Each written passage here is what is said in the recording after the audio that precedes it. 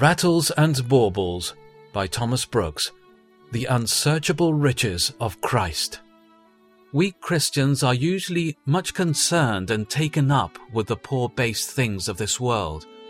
They are much in carking and caring for them, and in pursuing and hunting greedily after them, all which does clearly evidence that their graces are very weak and their corruptions very strong.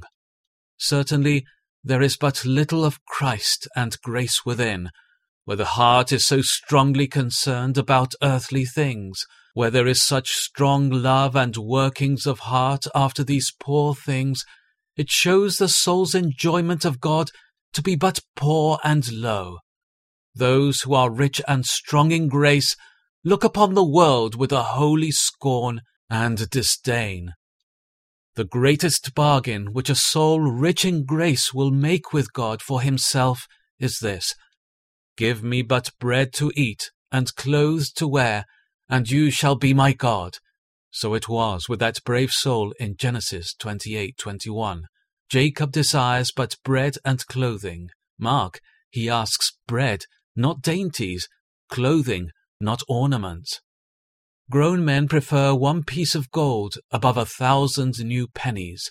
A soul who is strong in grace, who is high in its spiritual enjoyments, prefers 1 good word from God above all the dainties of this world. Souls who know by experience what the bosom of Christ is, what spiritual communion is, what the glory of heaven is, will not be put off with things which are mixed, mutable, and momentary. Lord, he prays, warm my heart with the beams of your love, and then a little of these things will suffice. It is childish to be concerned more with the rattles and baubles of this world than with heavenly riches.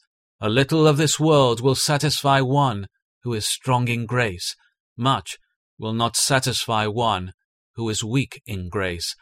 Nothing will satisfy one who is void of grace.